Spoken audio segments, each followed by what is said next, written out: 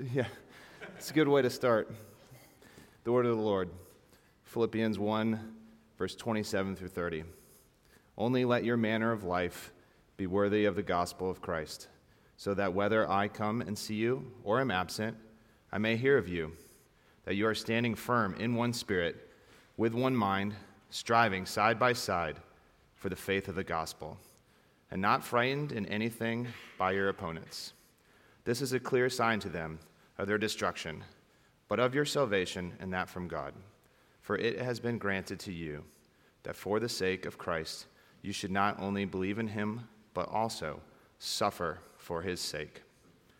Engaged in the same conflict that you saw I had, and now hear that I still have. The word of the Lord. Thanks be to God.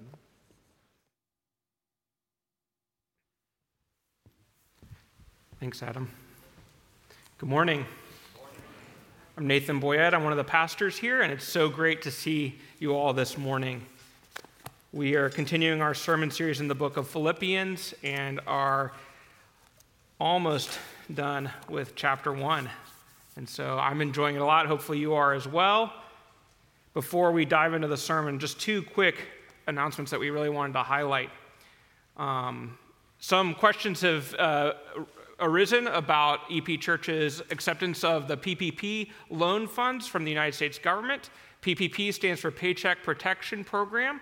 This was a program that was done back in 2020, right when the pandemic began. If you have more questions, please get a one-page document that is in the church office that explains all of the background, or you can look in the Friday email where there's a digital copy in the Friday email that you can download in PDF version.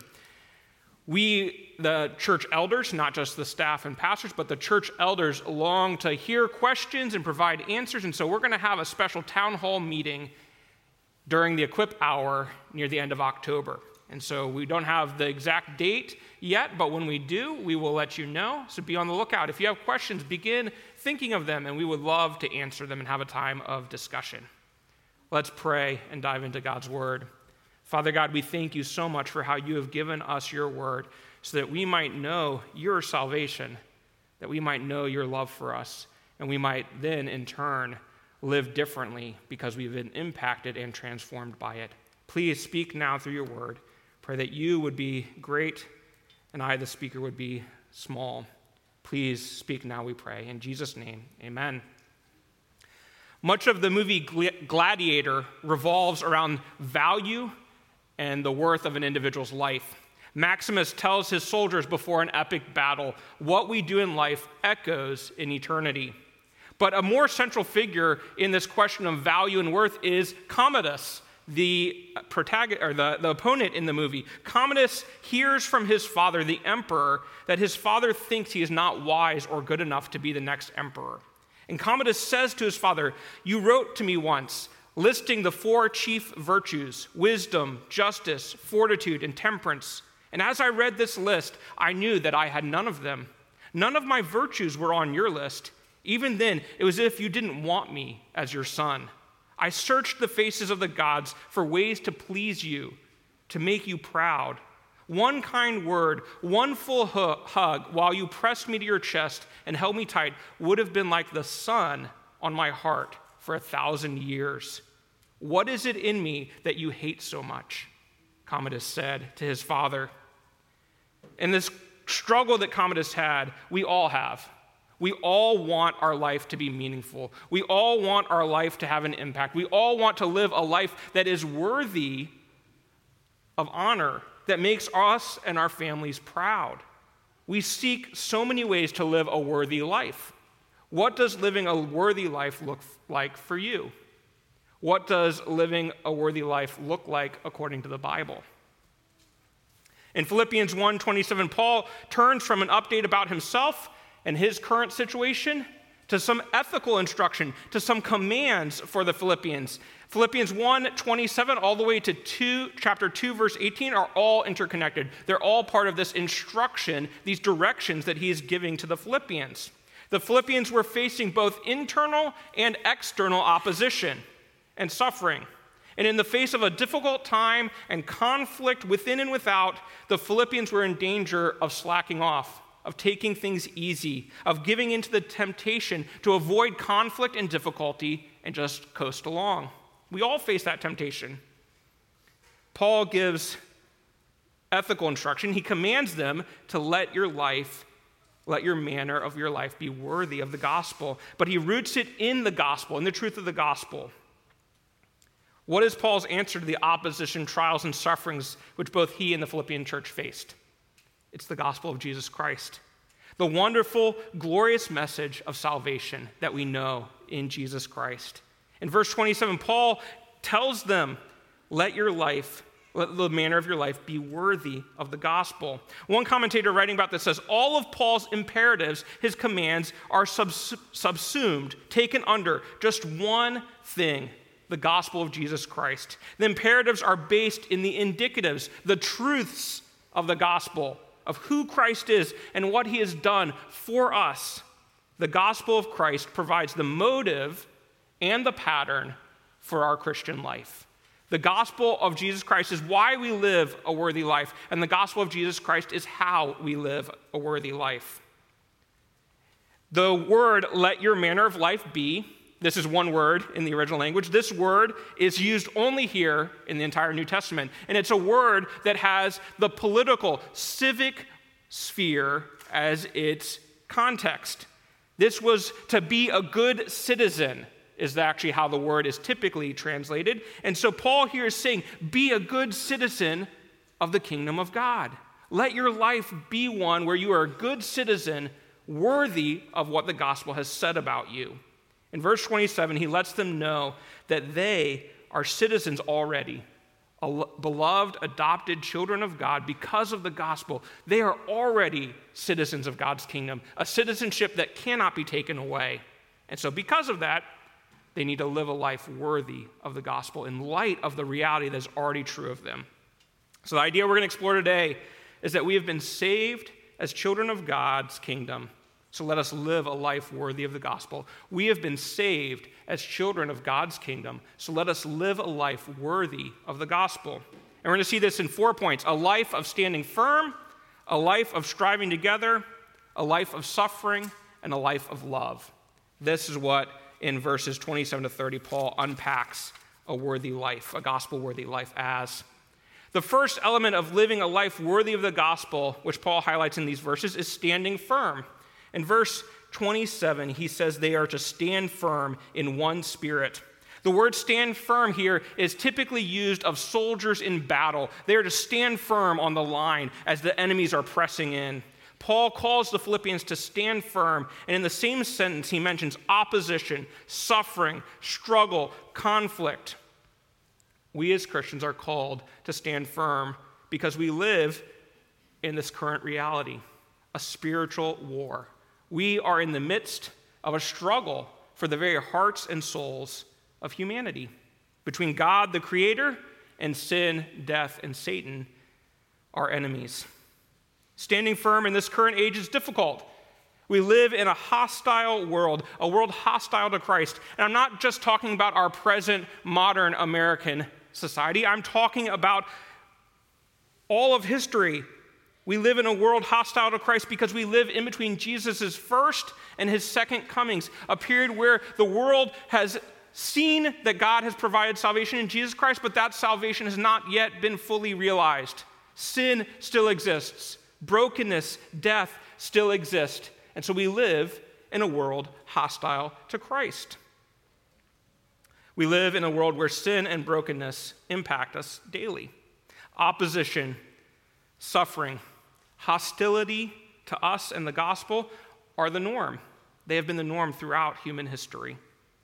Look at church history. The past 100 years of American Christianity is not the norm. It's the exception. Throughout Christian history and in many times and places, right now, people are being put to death because they believe in Jesus Christ. The ease that we as American Christians are used to is not normal as far as God and the Bible are concerned. We live in a hostile world. We live in a world where spiritual battle is currently ongoing. Sin, death, and Satan are spiritually attacking Christians. Some of you know this in your present life right now. In our Christian tradition, specifically Presbyterianism, Reformed tradition, we too often minimize the reality of spiritual warfare. We too often minimize the attacks of sin and Satan. Where is our strength and power to stand firm in the face of this overwhelming odds to come from? It says to stand firm in one Spirit. Now, the word Spirit here is typically used of the Holy Spirit. The ESV translates it in the lowercase, but that's because it could mean both. And the reality is, I think it does mean both. How are we as Christians to live and stand firm in one Spirit? We stand firm in the one Spirit of God. And that is what gives us one Spirit. The reality that each one of us is a temple of the Holy Spirit that is dwelling inside of us unites us in an incredible way. I think personally that Paul is saying stand firm in the one Holy Spirit because the same words are used in Philippians 4:1 where he says stand firm in the Lord. And so this is typical of Paul's usage to say stand firm in one person of the triune God. The Spirit of God unites and empowers Christians to stand their ground in the midst of the struggles of life in this hostile world. In the face of opposition and suffering, in the face of our own and others' sin, God calls us to stand firm, to hold the line, to not compromise, to not give in, to press on in faith, and especially to press on and stand firm in reliance on the Holy Spirit, because we can't do this on our own. The picture here is of a soldier holding his ground in the face of overwhelming, hostile charging forces. It's as if you are a soldier on your feet and there is a line of cavalry charging against you. If you've ever seen the movie War Horse, it is a movie about soldiers who rode horses in World War I, and there's a scene where they are charging against soldiers on foot, and that must have been terrifying to experience. To have soldiers on these giant horses charging against you would have caused many people to run away. But we are able to stand firm because our feet are firmly planted on the truth of the gospel, the reality of what God has already accomplished. And we are empowered, given power by the Holy Spirit to stand firm in the face of this opposition that we experience. So what is not standing firm? Sometimes it's good and helpful to know what is not standing firm before we talk about what is. In chapter 2, verses 3-4, Paul says to do nothing, to not do things from selfish ambition, to not look out for your own interest. Standing firm is not being selfish. It's not doing things out of selfish ambition and then saying, well, I'm just standing firm and being strong for the gospel. No. Another thing we see is that standing firm is not, in chapter 2, verse 14, it's not grumbling and complaining about one another. It's not saying, well, I'm standing firm for the truth of the gospel, so I'm going to stand up against this individual, when in reality it might just be an issue that is okay to disagree on. In chapter 2, verse 16, we see that standing firm is not giving up the gospel. It's not ignoring God's word. It's holding fast to it. Standing firm is not being an aggressive jerk to those who disagree with us. Thank you, Bill. It should be funny. Standing firm is not thinking you are always right or thinking that you have nothing to learn from others. That's not standing firm. Standing firm is not neglecting both the truth of the gospel and the high ethical call the gospel places on us. We need to have both of those. So those are some things that are not standing firm. What is standing firm? Standing firm is essentially Christians living life for God's glory by relying on the Holy Spirit as we are restored more and more into Christ-likeness, which is after the image of God. It's standing firm by relying on the Holy Spirit to produce the fruit in us that God has promised he will give us. We stand firm in the face of our own and others' sin. We stand firm in the face of the hostility of the world by holding on to God's word, his promises, his truth that is in here. And if we hold fast to that, we will do it in a humble manner because his word, Jesus himself, is humble to the utmost. Standing firm is going to be different for each individual and their specific time and place because there will be different ways that each person needs to stand firm. In your own families, in your own work, in your different cultural point in time. But to stand firm, we need to be rooted in God's word, and we need to rely on the Holy Spirit. If we stand firm in the Spirit, then God will produce his fruit in our lives, which he has promised. How do we rely on the Holy Spirit? Too often, hopefully not, potentially many of you rely on our own strength, our own power, our own ability to live this life.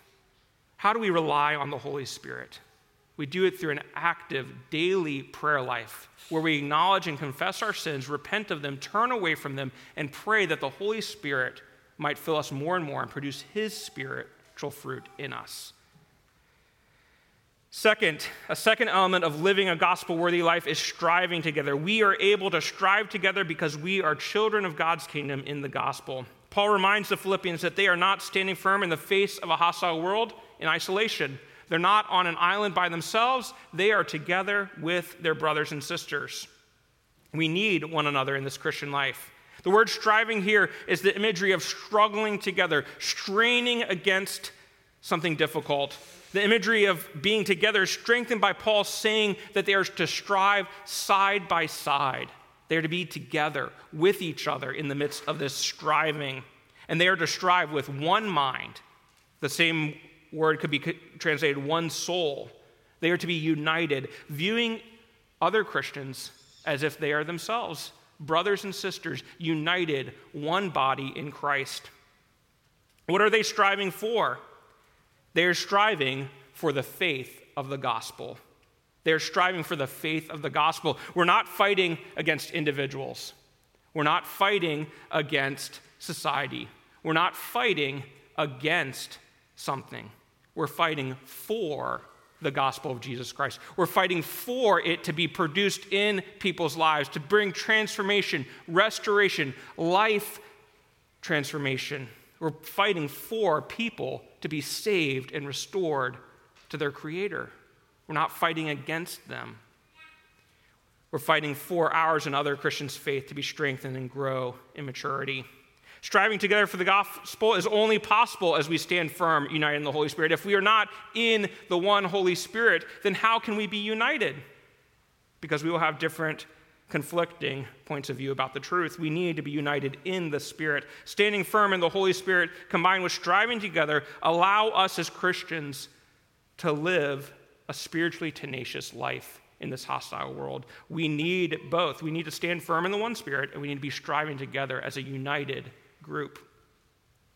One commentator notes Paul's image of striving together with one soul conveys the ideal of such unity among Christians that they are no longer striving as separate individuals, but striving together as one person.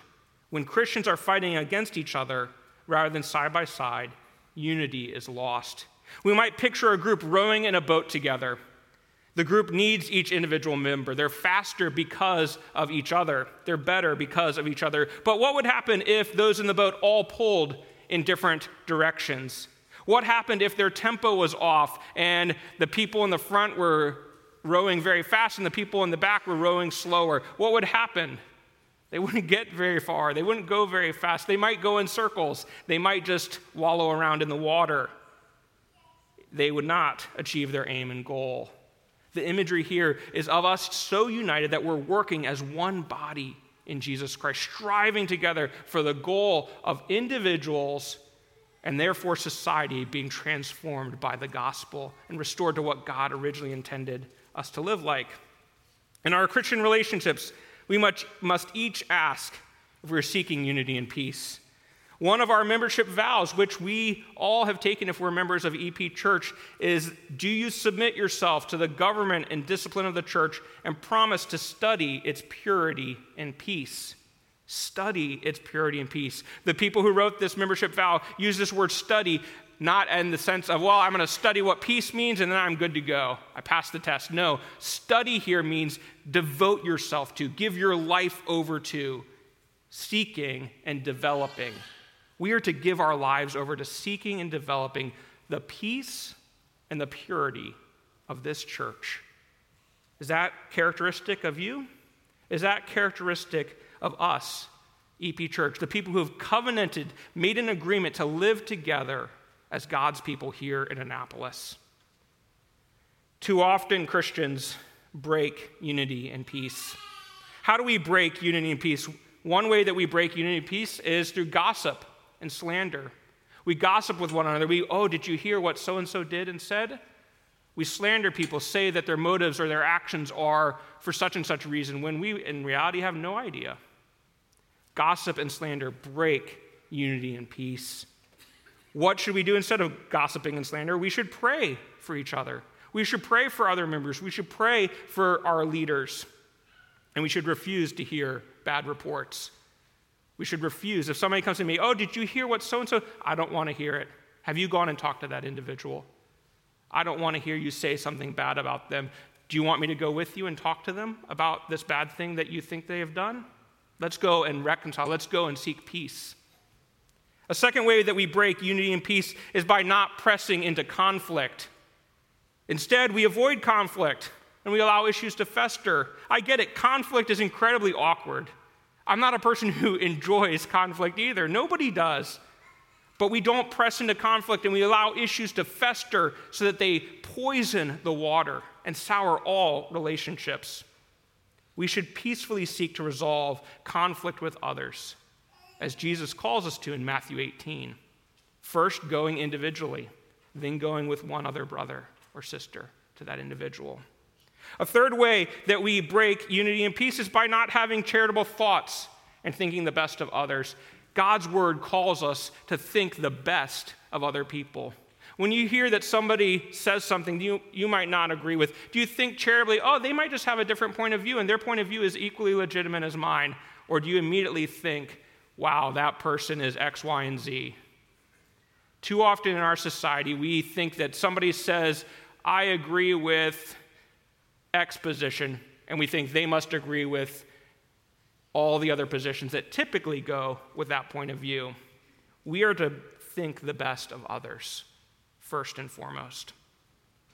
A fourth way that we break unity and peace is by making small, non-essential issues into central issues and a reason to separate and a reason to disagree and fight. As Christians, brothers and sisters, there's, of course, important things that we need to unite on and are essential. The fact that Jesus is God, the fact that God is a Trinity, the fact that Jesus was born of the Virgin Mary and lived a sinless life and died in our place and rose again in new life. There are essential issues that we need to believe, but there is also a whole host of other things that we can disagree on, and it's okay. It's okay. It's actually good.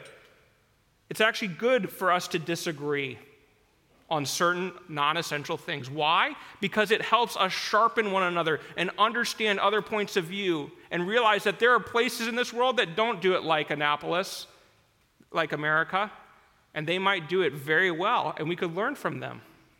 It is good to disagree on non-central, unimportant issues and to have a healthy discussion and for you to change your point of view and maybe for the other person to change their point of view. That is a good thing.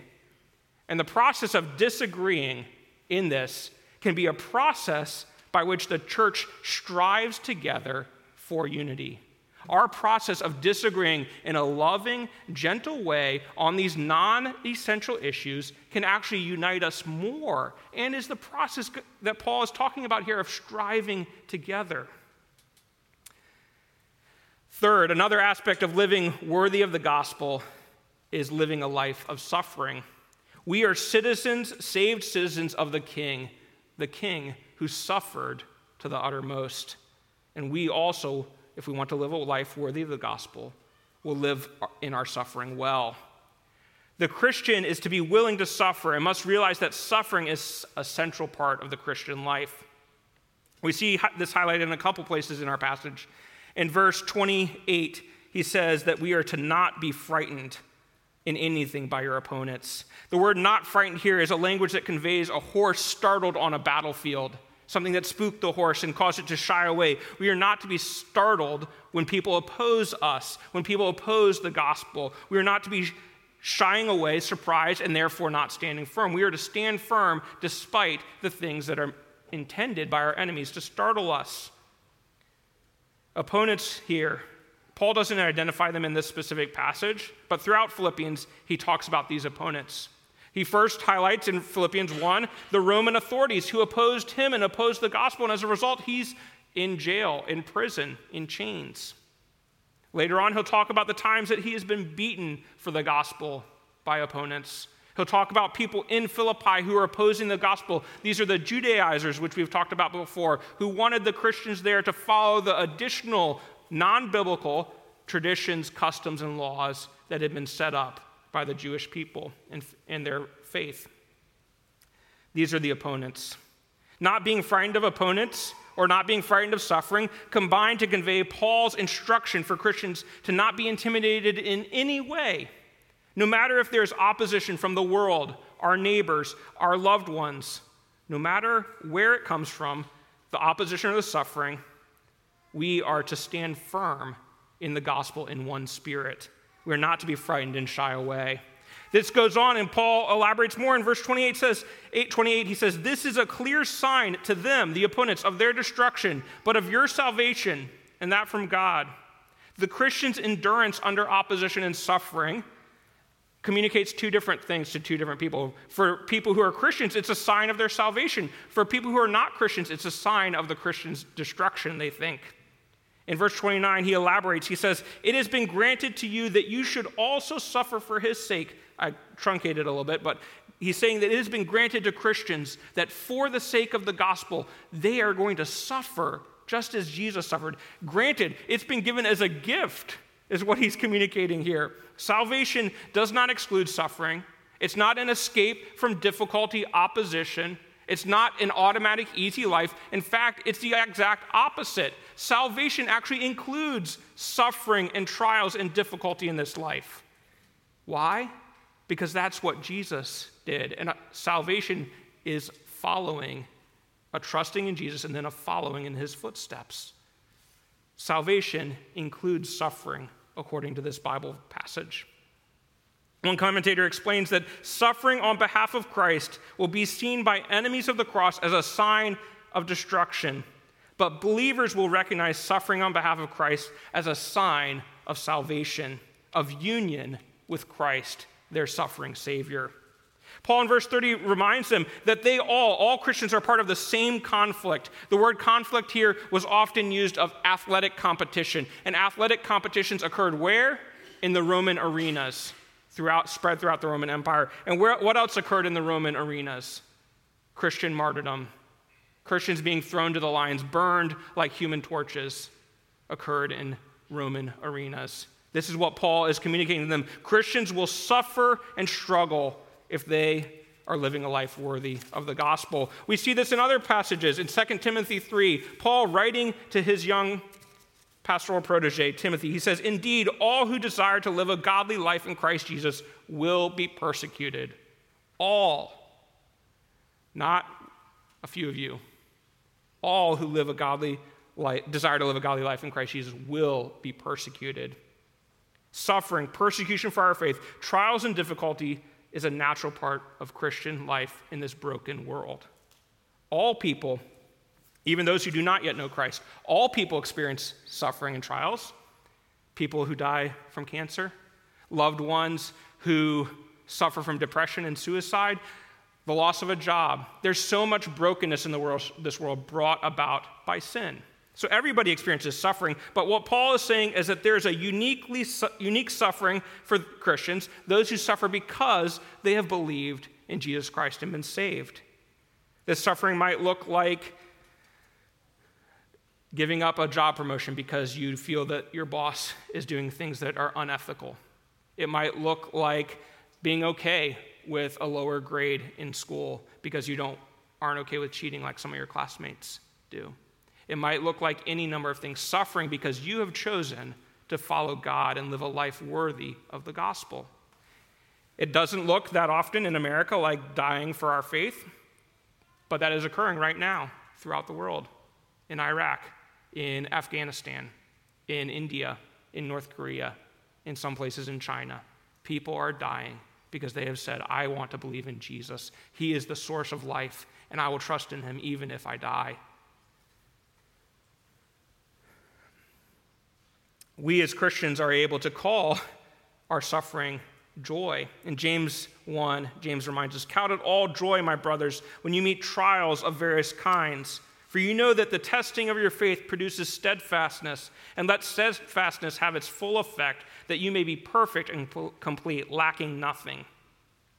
The Bible and church history is filled with examples of our awesome God using our trials, our suffering, and even persecution for his purposes, his glory, both in our lives and in the lives of others, as people see how Christians trust despite the difficulty they're going through, despite the suffering they're going through, and they say, I want to believe in a God like that. I want to know the God that they know.